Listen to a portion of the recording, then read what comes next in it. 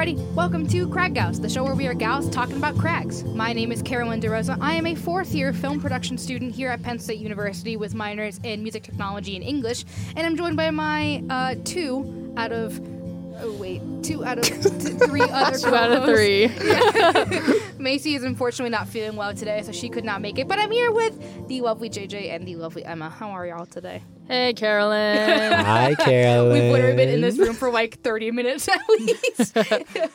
I mean, we'd be doing our little Crag Gals thing. Not going to give any spoilers for what's going on next week or weeks following, but, you know, just some keeping good y'all in things the in the loop. future, for Some sure. good things are in the very, very near future. Let's just say that. Ooh. So, for today's fun fact, we have when you were little, what did you want to be when you grew up? Emma, you look very excited about this question. No, you wrote this too. I did choose this just because I think it's fun. People can talk about their childhood. I actually have a funny story behind this. So, I've always loved animals. And like when you're little, like if you like animals, the only thing that you think you can do is be a vet. Yeah. Anyone out there who likes animals maybe also went through this realization that you don't actually have to be a vet to like animals. And so in my kindergarten graduation, I did in fact have a kindergarten graduation. I march up on stage and I'm in front of like all the kindergartner parents and like all of my kindergartner like classmates. And I was going to say vet. I was very ready. And I get up there and I get stage fright and I get scared and I forget what I'm going to say and I say artist. So, according to my kindergarten self, I wanted to be an artist when I grew up. So, like, no shade to artists. Like, that's awesome, but it's just not me. Like, if you know me, you know that I don't Emma's not an artist. I don't have a particular affinity for art. I like it. I can't do it very well. So, that's my what did I want to do when I was little story. Jesus Christ. Okay, and then for Carolyn, I don't know your answer because I haven't looked at the sheet. But if I don't even have it on the sheet. Oh, okay. Well, I'm gonna take a gander on yours. If you want to take a gander at mine, I don't know what yours would be. I genuinely do not know what yours. I feel like JJ's gone through so many phases of life where it's like I genuinely do not know what JJ would want to be as a little child. You know, honestly, firefighter? No. I'm glad you were just like maybe a no. Anyways, Carolyn, based on what I've heard about you, you're following your film passion. Like, that's something you've just always wanted to do. I mean, like, yes, I've always wanted to be in film, but, like, I definitely also wanted to be a vet. Either a vet or an astronaut. I was, like, convinced I wanted to be an astronaut for a couple years. But for the most part, it was, I don't wanted to go in the Army a lot. I can see that for you. Yeah. The fact that I almost did that, too. But, yeah, I've known that I've wanted to be a filmmaker for a very, very long time, yeah. See, for me, I was one of those cute people being like, oh my God, I love my teacher so much. I want to be a teacher when I get older. I could so see that for little JJ. I could see JJ being a teacher. Because, like, there was that, but then also, similarly to Emma, I have a very, like, specific memory of 6th grade where they were just like, I want you to paint a self-portrait of yourself, of you in the year 2032. And I'm just like, okay, cool. 2032, what's happening? The Taiwanese Olympics are happening then. Of course, me being a 6th grader has no idea of time or anything like that. And being like, okay, not only that, I'm also going to be an athlete here. And I'm just going to do like all the sports. That's true. I wanted to be a professional skier for a very long time. I wanted to go to the Olympics. Yeah, because I used to ski when I was a young kid. I didn't know that. Same. Yeah. Oh, until a fateful accident. Also, Emma, I love the fact that you brought up your kindergarten graduation, and yours was like, what do you want to be when you grow up? And meanwhile, my kindergarten graduation, we like did like things that like alliterated with our names. So like if your name was like, I don't know, like Arnold, like then you would be an artist. You know what mine was? Carolyn the car with like a taxi from California. I swear to God, I have a video. What? I have a video somewhere. That's not a job description. I know it wasn't the job. Okay, it wasn't a job. It was things. It was like things that like alliterated with you. Carolyn the car. Like there was literally like Carolyn the car is like living it up in California. That's so funny. There's a video of me somewhere with it on VHS. I have to go look for it. Very good. All right. Well, Emma, what are we going to be talking about today? Today on the podcast, we are going to talk about something that I am so excited to talk about, and that is my study abroad trip to Ireland. We get it. You went to Ireland. Mm-hmm. And all the climbing that I kind of went through, undergone, learned, mountaineering, the people, and all that really fun stuff. So Nice. we're going to get into our news segment now, but stay tuned for the digestives of the episode, which is the Irish climbing scene. Slay. For those of you in the U.S. who don't know what a digestive is, because I didn't. I don't know what a digestive is. What is a digestive? Wait, I knew what those were before. It is like a wheat biscuit that you have with tea. A digestive. It's called that. And Yeah. funny story about this is when I went over there, people were eating digestives, and before I knew it was a biscuit, or like a cookie, I literally thought it was some like stomach pill or something. I literally would have thought like it's like either like a news article, like, oh, you digest the news. Okay, not where my head went, but that's okay. News article. Wait, imagine like a British person like coming on the TV. This is British, by the way. Like, hello everybody, welcome to BBC. Today we're going to digest the news. Stay tuned. Like, doesn't that sound? Oh my god, the way Carolyn is so like knee deep in the College of Communications right now. Good night. All right, Anyways, we're going to move on to our gonna news. move This on. is kind of derailing slightly. It is. All right. So for today's climbing news, this was news that came out about 2 weeks ago, but still I found it really, really interesting. Quote, a new 510 crack appeared overnight in Yosemite. So, JJ's laughing their butt off right now. So in early September 2023, a brand new crack basically spawned overnight in Yosemite's Royal Arches. Right? What? Yeah. So you're telling me the rock like just did a little whoop and it was different? Literally, that's exactly what happened. So, allegedly, climbing.com posted this article and saying that currently the National Park Service is putting a temporary closure of the area and it's launching a full investigation into what exactly is going on. Oh wow! Like they think it could maybe be man-made? No. They like it's probably. I don't think they think it's man-made because here let me read about this. So, quote, closures include the eastern part of the I'm sorry, I'm going to say this wrong. Awanhi Hotel parking area extending to the east side of the Royal Arches Creek and the Serenity Crack and the Super Slide areas, including Peruvian Flake to Rhombus Wall and the Awanhi boulders near east, including the Awani boulder. Sorry, I'm so sorry to any Native Americans if I'm pronouncing this wrong. But allegedly, park rangers and climbers didn't even see a crack at all in the area on September 6th when they were in the area. But then later on August 20th, Jesse McGarry, a supervisor park ranger at Yosemite National Park, was climbing there, and he said, quote, it was a fingertips to 1 inch size crack 200 feet long or so. So initially, also funny story, according to climbing.com, the park rangers put it on mountain project. They were just like, a crack. Like, let's just put it on a mountain project right now. But then the following week, quote, a climbing ranger and a geologist observed it firsthand, and they could hear it cracking like a frozen lake that wasn't consolidated. It was making noise? Yeah. Continuing on saying, and there were pieces of rock rattling down the crack without touching it. The park geologist said they'd never seen anything like this. He's never been able to observe that in 15 years in Yosemite, end quote. Oh my god, that's so cool. That literally sounds like something out of like the movie 2012. Like, do you guys know what I'm talking about? Like, no. What? Oh, you don't know that movie? No. Oh, the movie's so That good. movie's I don't know so the plot. I don't know the movie. I just know that the world is ending and no, I do know the plot. You do know the plot. The plot That's is like so the world basic. is ending. Yeah, that's basically the plot. But I think like the way it starts out is like there's like these cracks in like the tectonic like ripples in like California, and they're like, a super earthquake is coming, guys. Oh my god. And everybody's like, no, they're not. Like, and then lo and behold, the earthquake comes to Los Angeles. Los Angeles hopefully goes into this the water. doesn't signal Hopefully it doesn't. an earthquake from Hopefully California. not.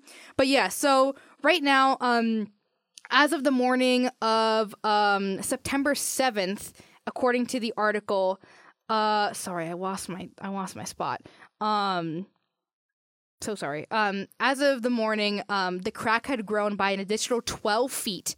And, quote, it also widens in a lot of places where you had the tip of the finger crack. It widened into baggy ring locks, said McGahee.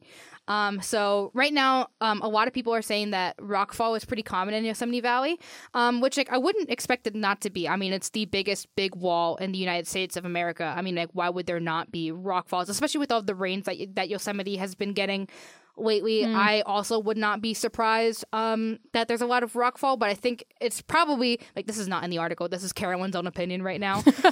We're diverging. The reason why there's probably so much rockfall is because there's been so much rain happening in Yosemite. And even the article kind of points to this too. Saying, quote, it is partially due to this natural process that the park has its unique features. Factors like changing temperatures, moisture levels, and vegetation shifts can contribute to rockfall, and associated injuries and deaths are rare but not impossible, end quote. So, according to McGahee also, there have been a lot of rockfall incidents. He says, quote, we've had a fatality and at least 3 other accidents that required rescues involving rock failure, all human-caused, induced either from people pulling a block off or someone leaning against a block. So, yeah, stuff like this has become more common, unfortunately, and it looks like this might be due to climate change, unfortunately. Wow. Yeah, right now, right now, Yosemite scientists, which by the way, Yosemite does have scientists. If you didn't know that, it's not like oh my God, we're deploying scientists to Yosemite. No, Yosemite's has always had scientists. I mean, that makes sense, just because Yosemite is such a hotspot for yeah, it's such a natural space. It's very well preserved. Yeah, that's the word. It's such a preserved space that and it's good to study. But I guess a lot of Yosemite scientists are now being more involved in rock climbing, or at least more involved in what's exactly going on with the rock here at Yosemite, because it is a dangerous situation. Other than Colorado, I would have to guess Yosemite is one of the more climbed areas in the United States. Oh, definitely. Yeah, and it's probably the most. Yeah, other than Colorado, especially after Free Solo. That's true. For yeah, sure. Definitely. A lot of people aren't free soloing. I hope. No. But I'm sure it sparked a lot of people because popularized the area. Yeah, because watching that movie, it's just such a beautiful wall. Exactly, it's so beautiful. It is 2,000 feet of pure granite, and they say that 15 times in the movie. So hopefully, they'll be able to figure out what exactly is going on. The article ends with another quote from McGahee.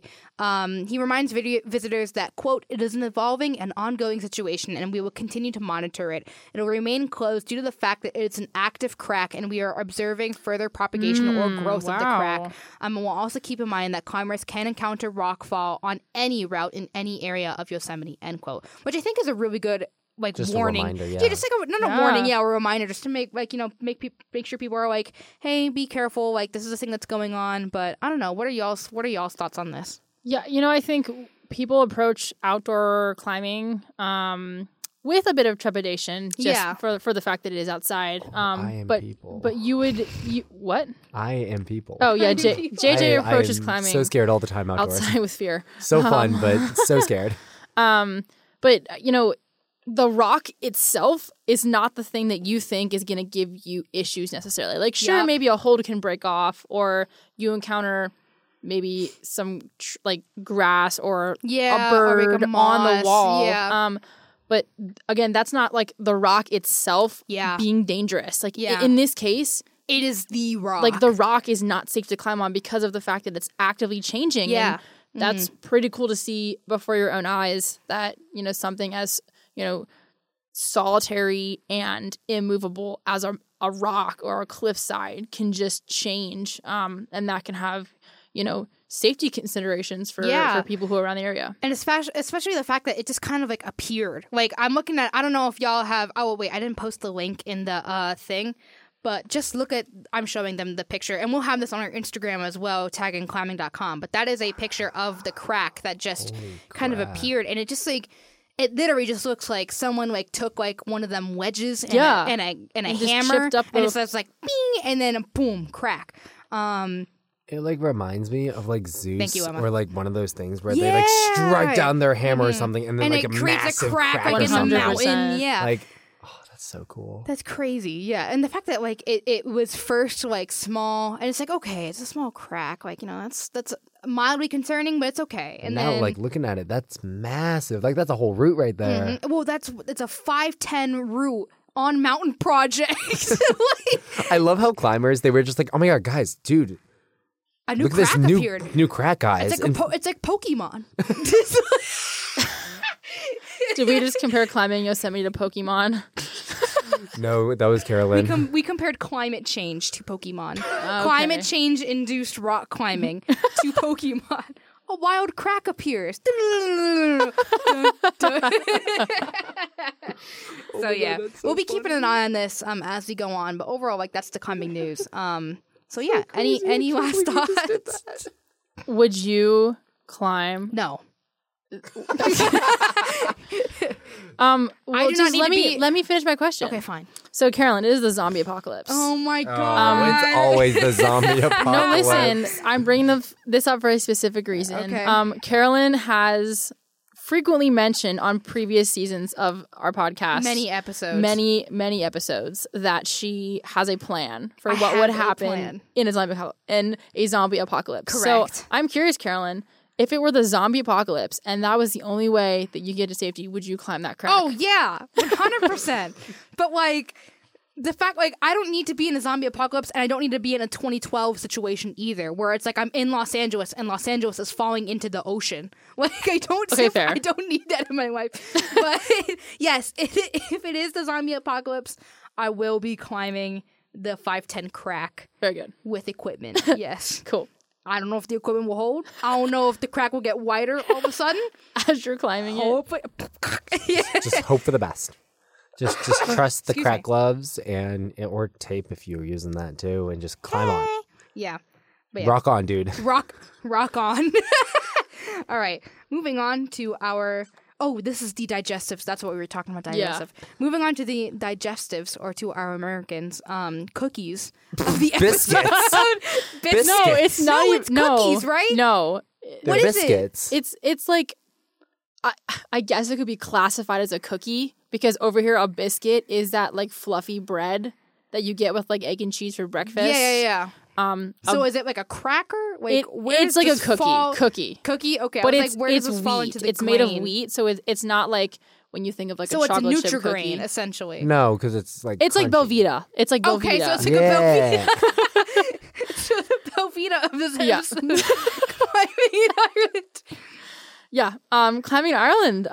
So I guess the way that I kind of wanted to structure this is just sort of talk about my experience, have an open, discussion with you guys, hear your thoughts and your opinions, and answer any questions that would be cool to hear having you not been there. But I did a study abroad experience in the spring of 2023. Woo. And best decision ever. If you truly, this is me giving real advice. If you have the ability and the means to do even a short study abroad experience, go do that. It's eye-opening, and it helps you reflect on yourself and your personal growth as a person. And it was just so transformative. And I'm very grateful for that. But on this podcast, guys, we have talked a lot about the community that climbing brings, right? And something really cool about climbing is that it's quite international. Like it is everywhere. You can go to a different country and say you climb, and you can find people like you and who have the knowledge that you have. And honestly, the way that I'm seeing it is that like how like I had the perspective of like traveling up and down the East Coast and discovering like how big the climbing world is. Yeah, even within our own country. Within our own country, because our country's so big, but then also just like within just the small portion of the East Coast. Like I can only 100%. imagine how it feels just across the ocean. Yeah, exactly. Like even like I've been in places that like even today like we as Americans cannot travel to. Like I've been to Venezuela twice, and that even like though I was so young when it happened, like it has truly changed my life for the better. Like the fact that I've been able to travel outside my own country, and I realize it's a very privileged position to be in, but it's if I could recommend it to anyone, I would say go and travel like as much as you can, whether it's within your own country, whether it's to a different state or a different province. Like just go experience the world outside of your own little bubble. Like it's amazing. So yeah. Oh yeah. And so, having climbing, going into a place where culturally Ireland is not the polar opposite of the US, right? Yeah. People speak English. They, have the same amenities, facilities that we have over here, obviously. Well, for the most part. What do you mean? They got Healthcare. better public transportation. Okay, that's fair. Public transportation is really great over there. Food is fire.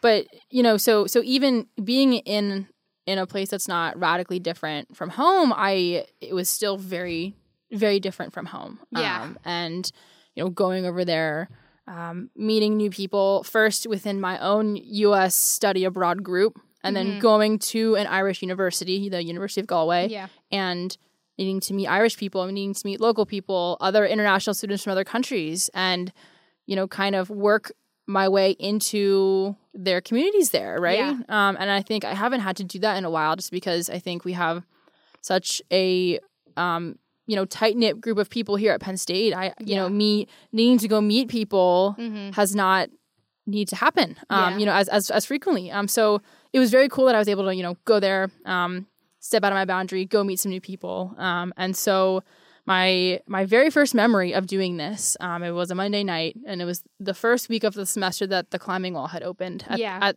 the Kingfisher Gym. The Kingfisher Gym. Yep, the Kingfisher Gym. And so their indoor climbing space has a bit of a bouldering cave and then some top rope walls as well. Oh, wow. So it's like small.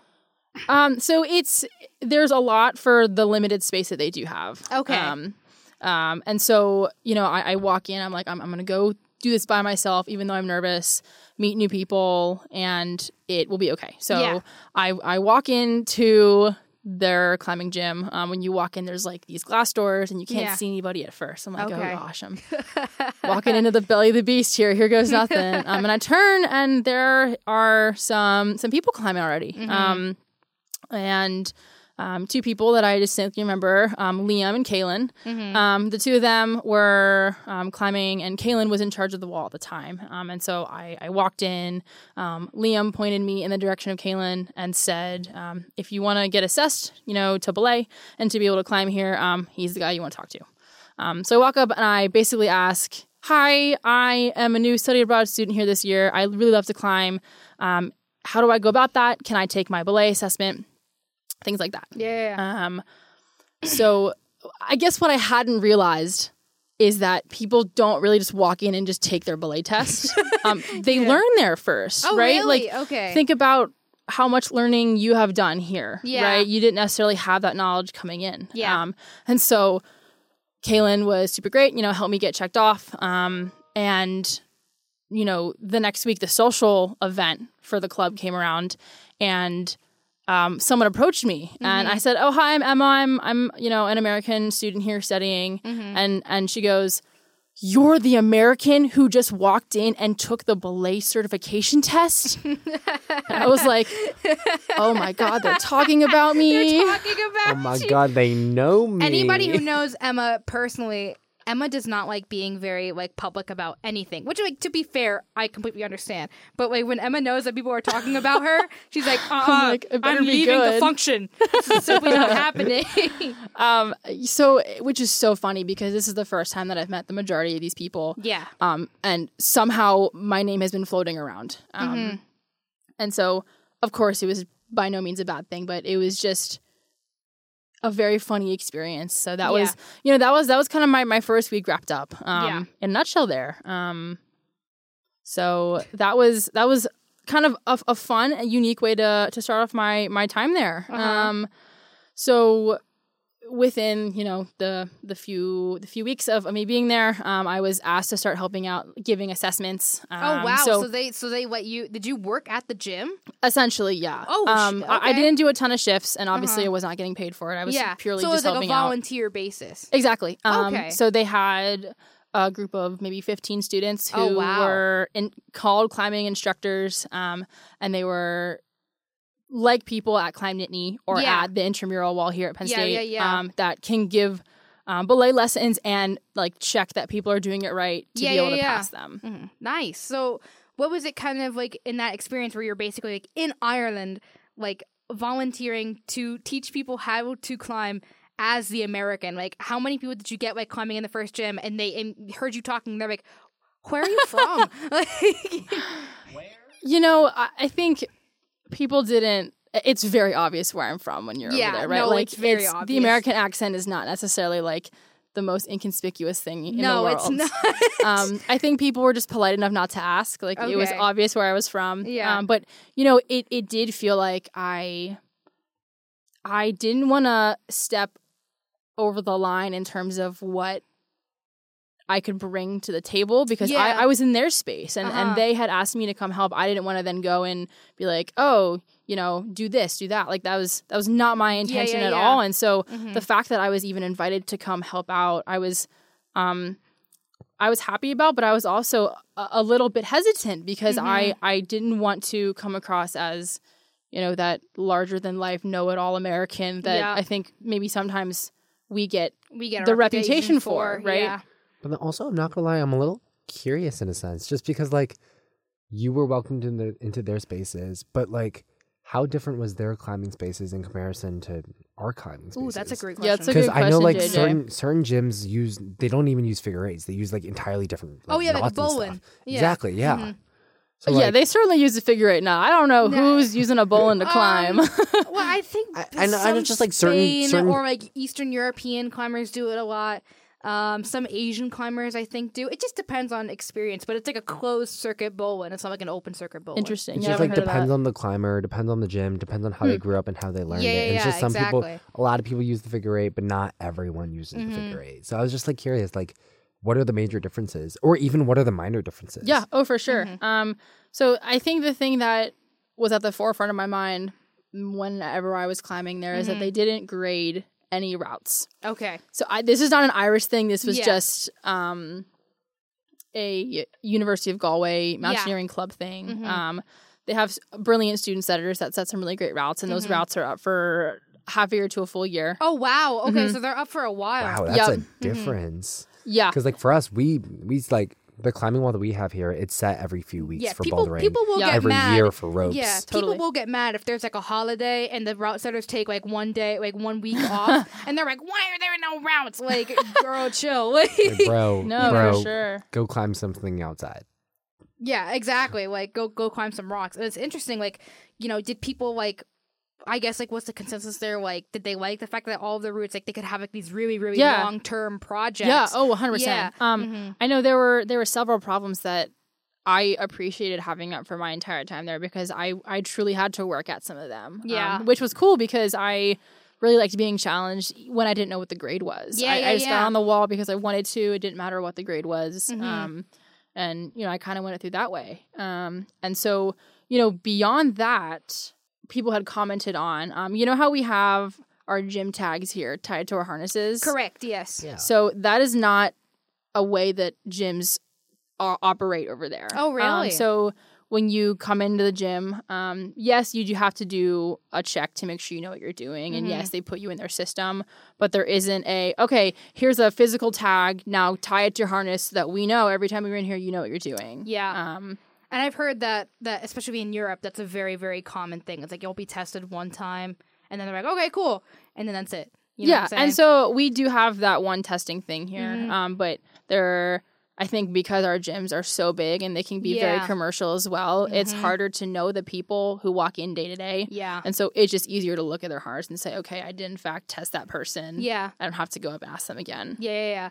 but then- What was it kind of like? How were people's like reactions to like all of your tags? Like, Yeah. because you have a bit, you have like reach, you have climb Nittany. Do you also have Sport Rock? So I have 2 tags. You have 2 on my tags. harness. Okay. Carolyn, you One got of like them- 20. Emma, I have 2. One of them is Movement, which is Tracks. formerly known as Earth Tracks, Yep. which is my home gym in Maryland, about 15 minutes from my house. And then Climb Nittany is my Yep. other one. And so I think the Climb Nittany one's also funny for people because it 'cause says it's legit. It says legit on it, and that was also like, why does your climbing harness say you're legit? Like that's even weird for people over here. Yeah. But I think it It's cute. did spark some funny conversations. And so that was just, you know, interesting difference that doesn't necessarily impact the quality of the gym or of the climbing, but just something that was certainly noticeable for sure. Yeah.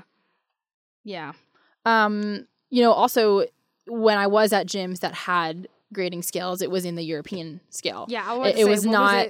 What was it like suddenly going from like VB to like V10 to be like 9A. E3? Or no, is it not? Is it the French one? So or was it the British one? So it is just like the European scale, which I think was developed by the French, if I'm correct. Okay, so yeah, like 6A, 7A. Exactly. Yeah, 4A. Okay. And so what was interesting is the bouldering, like the V scale was known for bouldering. Really? But when you're doing ropes, they use the European scale. And so okay. many a minute was spent, my friends and I, trying to basically communicate across the grades, if you will. Yeah. I said, yeah, I can climb, a 5'11" at home. And then they would say, I don't know what that is. Can you figure it out? Yeah. And I would go Google it, and we would figure out what the conversion is, and vice versa. So that was unique to kind of think about climbing in that way, because I've only ever been used to the one scale that we have here. Yeah, and that's so interesting because even here we have 2 scales, right? Like we have let's hear me out. Oh no, I'm hearing you out. I just didn't know we had 2 scales. Well, we have 2 scales. We have the Vermin scale, V0, V1, V2, but then we also have the Yosemite decimal system, 5, 6, 5, 7, 5, 8. Whereas what I'm hearing, and correct me if I'm wrong, Emma, is it like you can have a boulder problem that's like a 5C, but you can also have like a top rope or a lead problem that's also a 5C. I think that's correct. Okay. That is correct. Okay. But the V scale is also known. Yes. So that was something that we could, relate upon in terms of climbing lingo and verbiage. Yeah. What was it kind of like going from the Yosemite decimal system to like all of a sudden the European system, where things are a little bit more tense and a little bit different, like in terms of grade?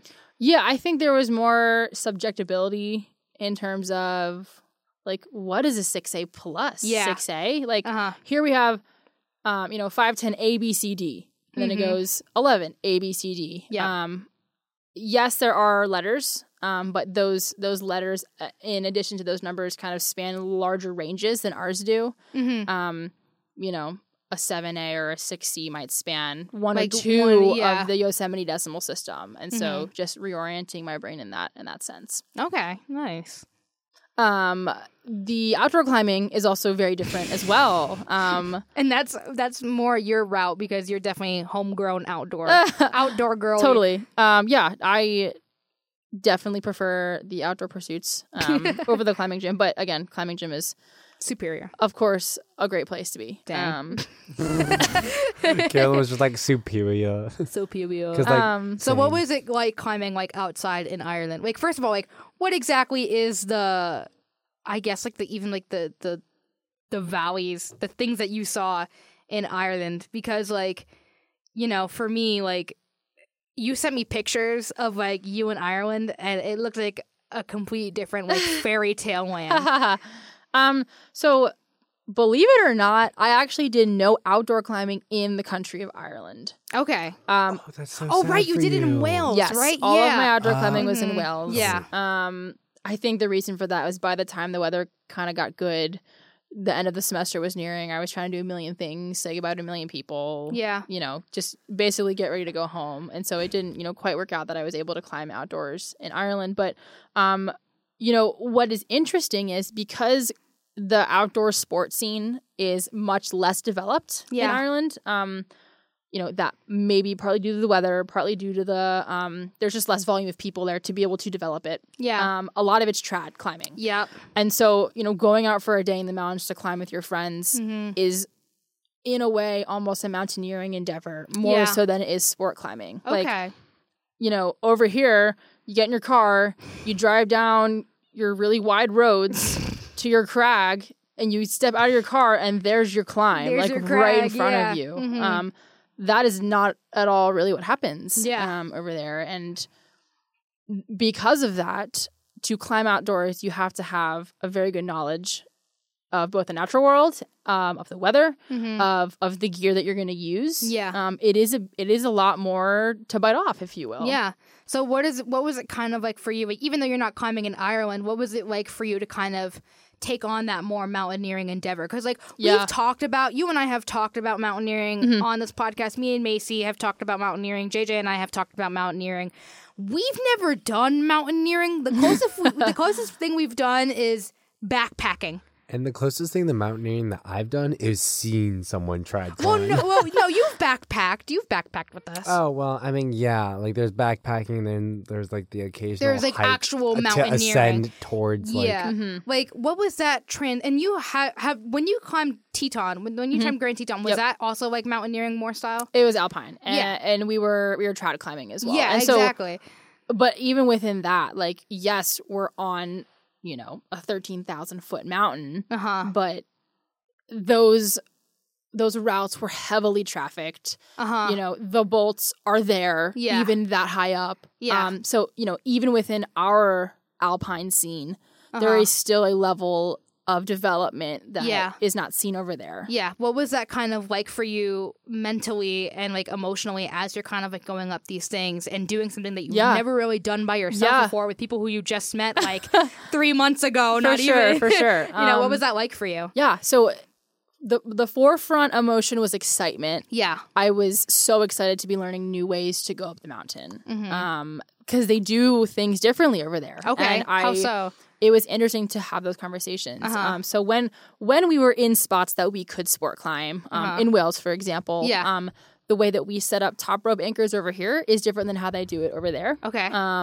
Over here, because we have so many people climbing, we don't put our ropes through any of the gear that's bolted into the mountain. Okay. We use our own gear that's attached to the bolts in the mountain, and then our ropes go through our gear. Own gear, yeah. An example of this is the quad setup. Oh, right. Yeah. Yep. I actually specifically remember having a conversation with a friend of mine about the quad. He didn't know what it was. I explained it.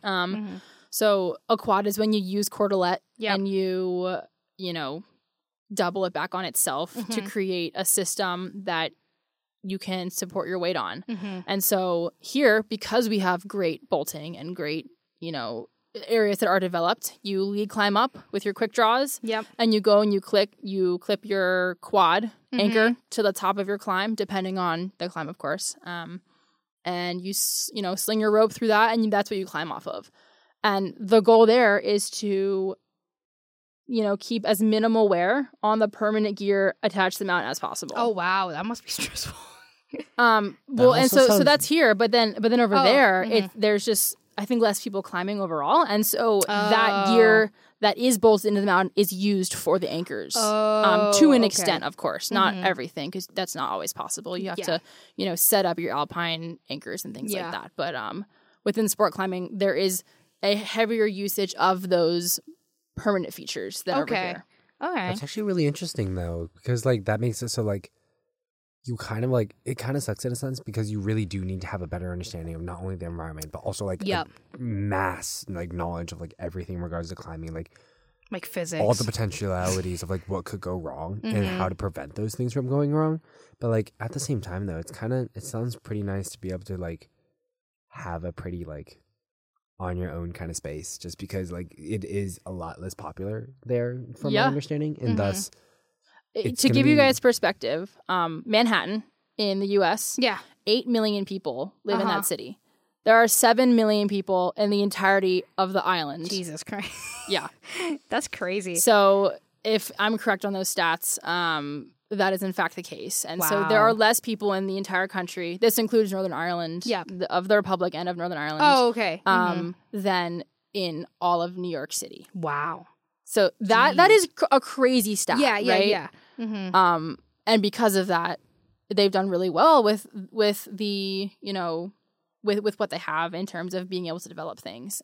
But it is certainly more rugged over there in terms of going out and having a day in the mountains for sure. Yeah, definitely. That's crazy, man. Another cool thing. So, Carolyn, what is your experience with Mountain Project? So, can you explain to our listeners what that is? Yeah, so Mountain Project, it's funny because a couple episodes ago I had to explain to Macy what Mountain Project was. Really? She didn't know what it was. She didn't know what it was. I forget which episode it was, but she was like, I found this really amazing website called Mountain Project. And this was after we climbed, this was before we climbed at Hunter's Rock. But Basically, if you don't know what Mountain Project is an app. It's a completely independent app from any National Park Service. It's just a forum. It's pretty much like Reddit but for climbers. Where you can That's such a good representation of it. You can talk about things. You can set up your own routes. You can post pictures of the routes. You can write comments under the routes that people have set up. You can post elevation. You can post what the conditions are like in certain crags. And there are even forums set up so that way people can communicate over wherever about any crag in anywhere. Oh yeah, and then also they also give you information about the approach. Correct. Yeah, giving they you also stuff give to you, so that people don't get lost in things. Yeah, and people will write people will almost give crags like their own little a spray board setup where they'll be if you start here it's a 511 or not a 511. If you start here it's like a V2 going up, but if you start here and then skip this foot it suddenly becomes a V5. You know, and then also they give you beta videos too. If I remember they do correctly. give you beta and I think that's cool as hell because if you want the video, it's there for you, and especially if you are confused about that start, get it going with that. And there's also GPS coordinates to crags that you wouldn't necessarily where you would need a map to get into. Yes. And us being Gen Z, no one knows how to use a map these days. What do I look like, Ben Franklin? I'm sorry. You were using maps 20 years ago, girl. My parents literally pulling up maybe MapQuest. even 10 years ago. I used MapQuest when I was a kid. Dude, the way that you were just Ben Franklin while my dad's out here being so I'm going to use the map to drive to New York. He would print out the GPS directions. When I went to NYU with my mom, as a junior in high school, my mom was print out the MapQuest just in case. Make sure we have the MapQuest just in case everything. We got to know where we're going just in case we lose service. Yeah, we have an actual physical GPS. Yep. We have our phones. She's like, no, MapQuest. Okay, but also my story with Mountain Project, it's the exact same shoes as Macy. Yeah. I'm not gonna lie, because I was Googling and I was looking around about climbing routes that are happening in Taiwan and stuff. And there's this one, and it's the name is so unfortunate for the English name, but it's called Long Dong. But say it in Taiwanese. See, the thing, I would be able to do that, but I need to pull up the translation to do that first. But you do that, and the reason I brought up the English translation is the Dragon Cave, and I think it's pretty cool. But going through that, I was just I don't know how this thing works. Oh my god, Mountain Project, dude, this is sick. Yeah, okay, sorry. Oh, back for to your sure. thing. No, you're good. So, I mean, the reason I brought Mountain Project up is because it is an incredibly accessible way to get a lot of knowledge very quickly. Mountain Project does not exist in the form it does over here in Ireland. So this maybe extends into continental Europe, but I'm not going to talk about that because I don't personally know. Yeah. But being able to find a route, know where it is very, it's sort of like a verbal messaging system. If you know someone who knows where they're going, great. But if you don't, hopefully they give you proper directions. Wow. I will say you can Google online a guidebook. There is one guidebook that I have, in particular in mind. And there are, a few websites here and there that do their best to explain, in each of the counties, where is the great climbing, directions to get there, essentially just a less intuitive version of Mountain Project, if you will. Yeah. And so, wanting to climb and wanting to get outside, but not having as much information is accessible over here, is also quite daunting as well. There's certainly a fear factor. What if I get lost in the middle of nowhere in a country that I am not familiar with? Exactly. And I can't call 999. No, literally. And, of course, I was never in that situation because the only outdoor climbing that I did was in Wales, which is a very, supervised place. Though, I can't imagine, being in a place where you already don't live and then going out to climb and all you have is word of mouth. Granted, even back here in the United States, that's how pretty much climbing operated in the early 90s. Oh yeah. Yeah, and just to see how far we've come, but then to still realize that there are other countries where it's still like that where it's just word of mouth, you know, it can be scary. Yeah. Totally. And I think that I have mad respect for everyone over there, especially all of the climbing and all the hiking leaders who run, you know, Unique Galway Mountaineering Club, because they need to have a level of, you know, true understanding about where they're going. They have to be good navigators. Yeah. Because you don't walk on a trail. You straight up just walk up the hill. Like, there is no trail. There is no trail. That was so weird to me. Yeah. Here, if you veer off the trail... There's trails, but then the occasional, like, I'm a branch off somewhere else. Yeah, but even then, it is frowned upon to go off trail because you're going to damage the wildlife. Yeah. You know, the whole leave no trace principles. Yeah. In Ireland, there aren't, you know, thousands of people in one day going up one cliff face. And so those trails don't appear, right? Yeah. You know, and so my first few mountaineering hikes, we start at the bottom of the hill and we walk in a straight line up until we're at the top. And it is just grass and bog and water.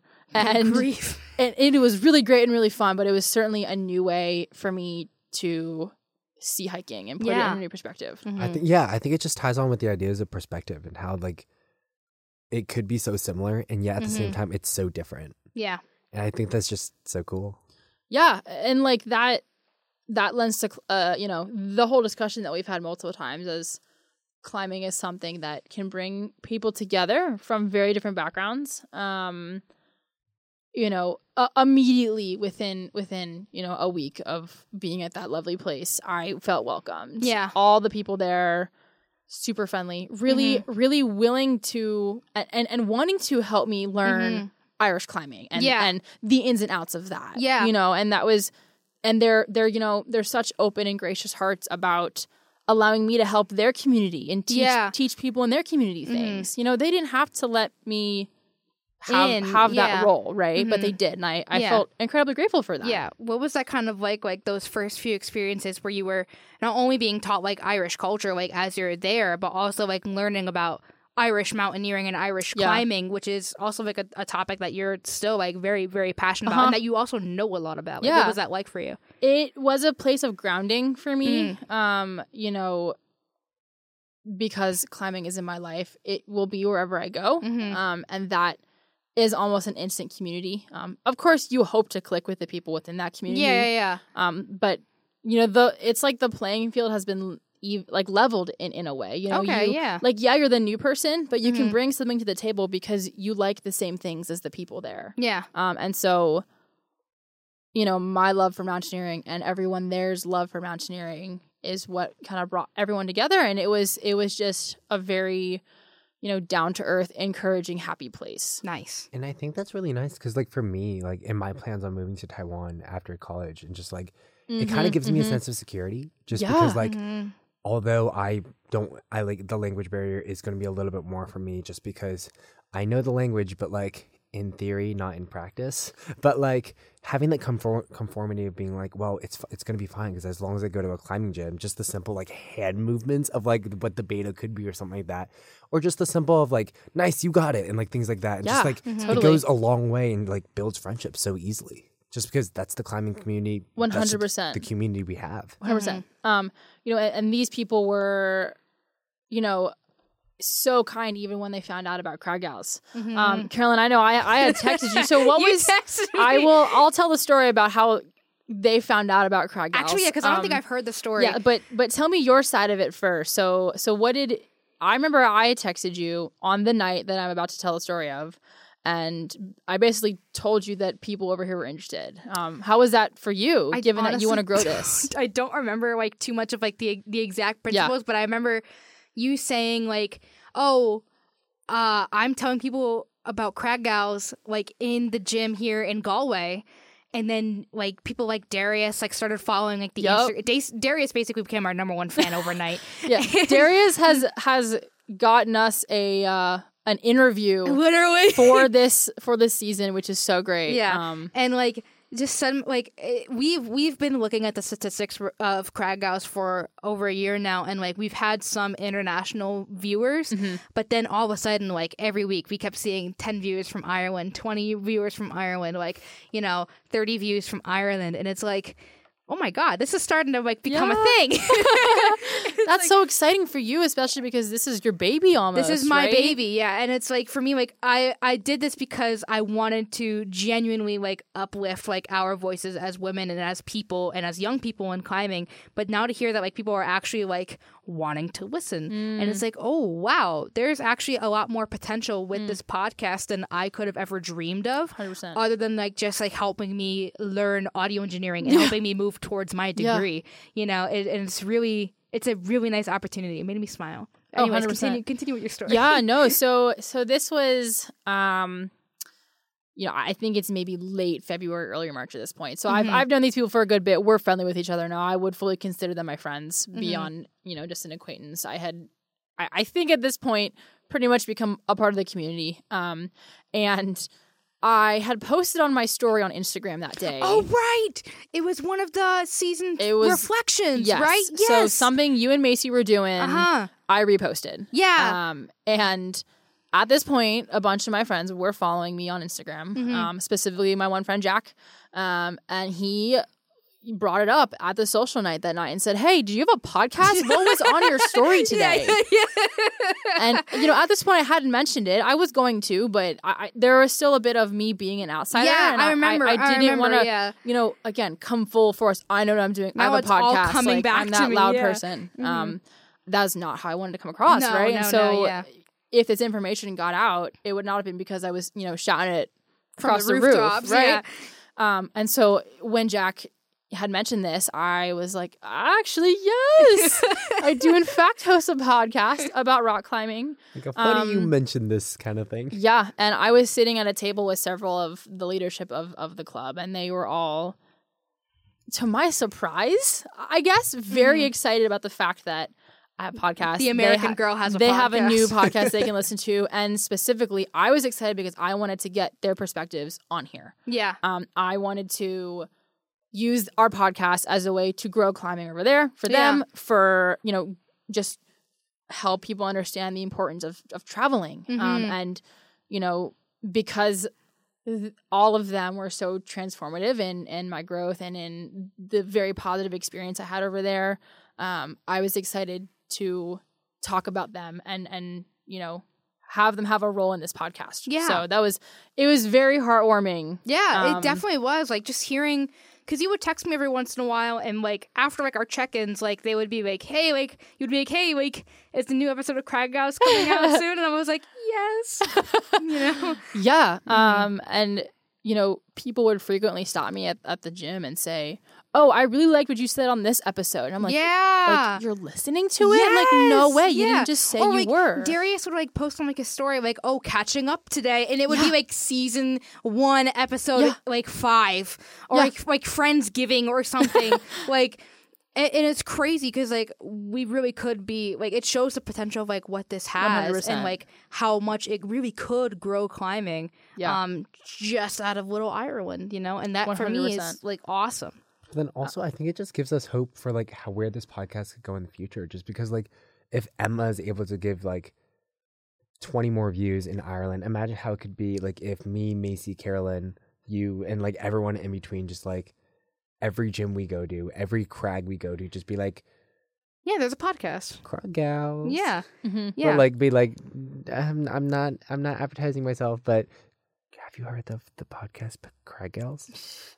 Yeah, like it's truly incredible that like, you know, people actually do like to listen to us. Yeah. No, I have very specific memories of my friend Rory and of Darius, like really just even like messaging me and saying, today I listened to this and you talked about that and I thought that was cool. Yeah. And you know, it opened up a cool conversation where they would then share their favorite podcast with me. Yeah. And it was, you know, it was just very heartwarming and cool that they truly made me feel like I had a right to even be co-hosting a podcast. Yeah. Like I literally know nothing about audio engineering. Carolyn, this is truly your show here. I just provide my sometimes fun opinion. I literally, the way I wrote this out in my USA Collegiate Ambassador Scholarship was like, I was like, I remember like in the essay, I was talking to my one friend Emma over the summer, and I was like,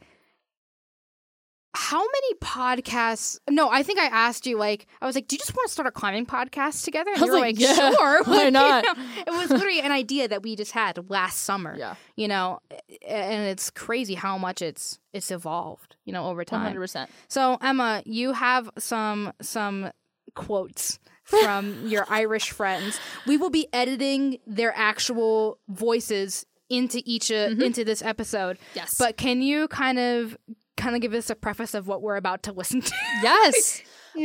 So we had, the club had a end of year party essentially. And this is the University of Galway Mountaineering Club. Correct. Yeah. At someone's house. I really don't remember whose house it was. It's okay. And you know, it was a very emotional night for several reasons. One, we were all partying for the semester. So for the local kids, they had to say goodbye to friends to see in the summer. But this was the last time, the singular last night that I was going to be in a room with every single person who impacted me while I was there. Mm-hmm. That included my U.S. friends too. Yeah. I became very close with several of my, U.S. counterpart friends, Kira and Ruby, and you know, people who I've mentioned to all of you, but you haven't met. Yeah. And so I had to say goodbye to people that I made impactful relationships with and friendships with, and that all happened that night. And so, knowing that I was coming back, I knew that we had to do an episode on climbing in Ireland. Like, that is just, if it was me sitting in this booth by myself, I would be doing it, which I fully am so grateful for the both of you and for Macy as well for willing to listen to me ramble on and on and on all day long about my time. It is A-okay. And wanting to do this this episode. But like, that's a part of the experience, because like this is a show for all of us. Yeah. And like it's sharing all of our experiences. And like if one day it's about Carolyn, another day it's about you. Like that is what this space is for. Exactly. Like one day it could be about JJ climbing in Taiwan, or Macy, like how climate change impacts not only her work in agriculture, but how it affects like her climbing. Yeah. For me, it could be talking about, you know, rock climbing films, and for you it could be talking about the climbing community in Galway. Yeah. And I think all of those experiences are valid and they're worth talking about, you know? 100%. And so, you know, this night kind of culminated with this little awards this little award show that the lovely leaders put on. And for some reason they picked me as the best influence of the club solely because of this podcast. And they gave me, you know, a little inflatable microphone and had me say a little speech, to which I literally only said, "Go listen to Crowd Gals," and then I dropped the mic. But, you know, in addition to that, that night I wanted to get voice recordings of my friends. I didn't get a voice recording of everyone. These were people who were willing and had an idea to give opinions that night, of course. If you want to, you can text them like on Instagram and be like, hey, if you still want to send something in, we can always review them in future episodes. True, that's true. I do not mind. 100%. So these voice memos that you're about to hear, I call climbing advice from Irish college kids a few Guinnesses deep at the mountaineering end of your party. Woo! I will preface it and say, Connor Sheridan, you cannot whip on a 3mm cord. Nobody do that. Do not whip on a 3mm cord. And so this is me directly talking to everyone over there. Thank you so much for supporting this medium. My friends over here for supporting us. And I hope that you have enjoyed this episode and, you know, maybe chuckle a little bit when you hear some of the advice that all of you very willingly gave me that night. I was going to say, if I can add on to that too, like, thank you guys so much for allowing us to not only get voice memos from y'all, but also just like being a supportive, just being supportive for us. Like, we've never experienced anything like that. Like, we're literally just college kids from Pennsylvania, Virginia, and Maryland. Like, none of us ever imagined people from across the Atlantic Ocean would be interested in anything we had to say. But thank you so much for your support. Thank you for your laughs and, just like your inspiration that you've given all of us. And we hope to see you guys soon. I hope to be able to go to Ireland, not only like in the future, but just to be able to see y'all and not only be able to thank you in person, but just be able to meet you and just see who you are as a person. So yeah. 100%. Yeah. Without further ado. without further ado, I hope you enjoy this montage of some potentially not very wise climbing advice, but climbing advice nonetheless. Yeah. The more gear you buy, the better climber you are. Okay, so my number one tip for climbing, especially rope climbing, is to really just try and climb until you fall, like genuinely until you fall, because so many people just jump off, or like, especially when you're lead climbing, don't go until they're at the absolute limit and actually fall. So I think that's like my biggest thing, and that'll like really get you to the limit, and when you're trying hard like that, you're just going to improve. Hello. Controversial opinion. Hill walking requires a lot more skill. Climbers don't have the patience to walk in a straight line. They start going up, getting high, Slabs are like cheese graters, don't fall on them. Just because we're tall doesn't make everything easier. Whip on 3mm cords. Thank you, Connor. The figure of 8 descender is the only bit of climbing equipment you'll ever need. Grant, thank you. Hey guys, I just want my little piece of advice is climb what you love what you climb, and don't be afraid to love intensely. All right. Wow. Not me wiping, literal tears from my eyes right now. It is okay to cry, Emma, on this podcast. Well, it's happening right now. It's happening right now.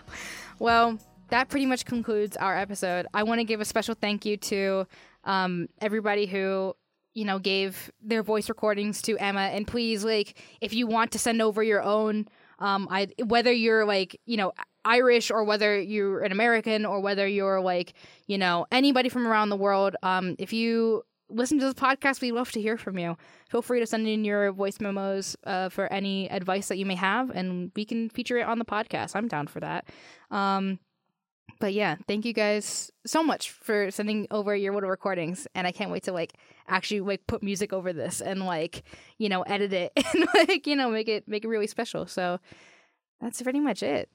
Anything else to say, guys? No. I just think it's so nice just to be able to see this small pocket of climbing that Carolyn and I don't have, or Macy had, we have no idea what it's like, and yet you were able to get such a special moment with them, and just learn and grow so much with them. And yeah, I'm just it's just so nice to see how impactful it was for you, and it's great. That's so special in every way. Yeah. Totally.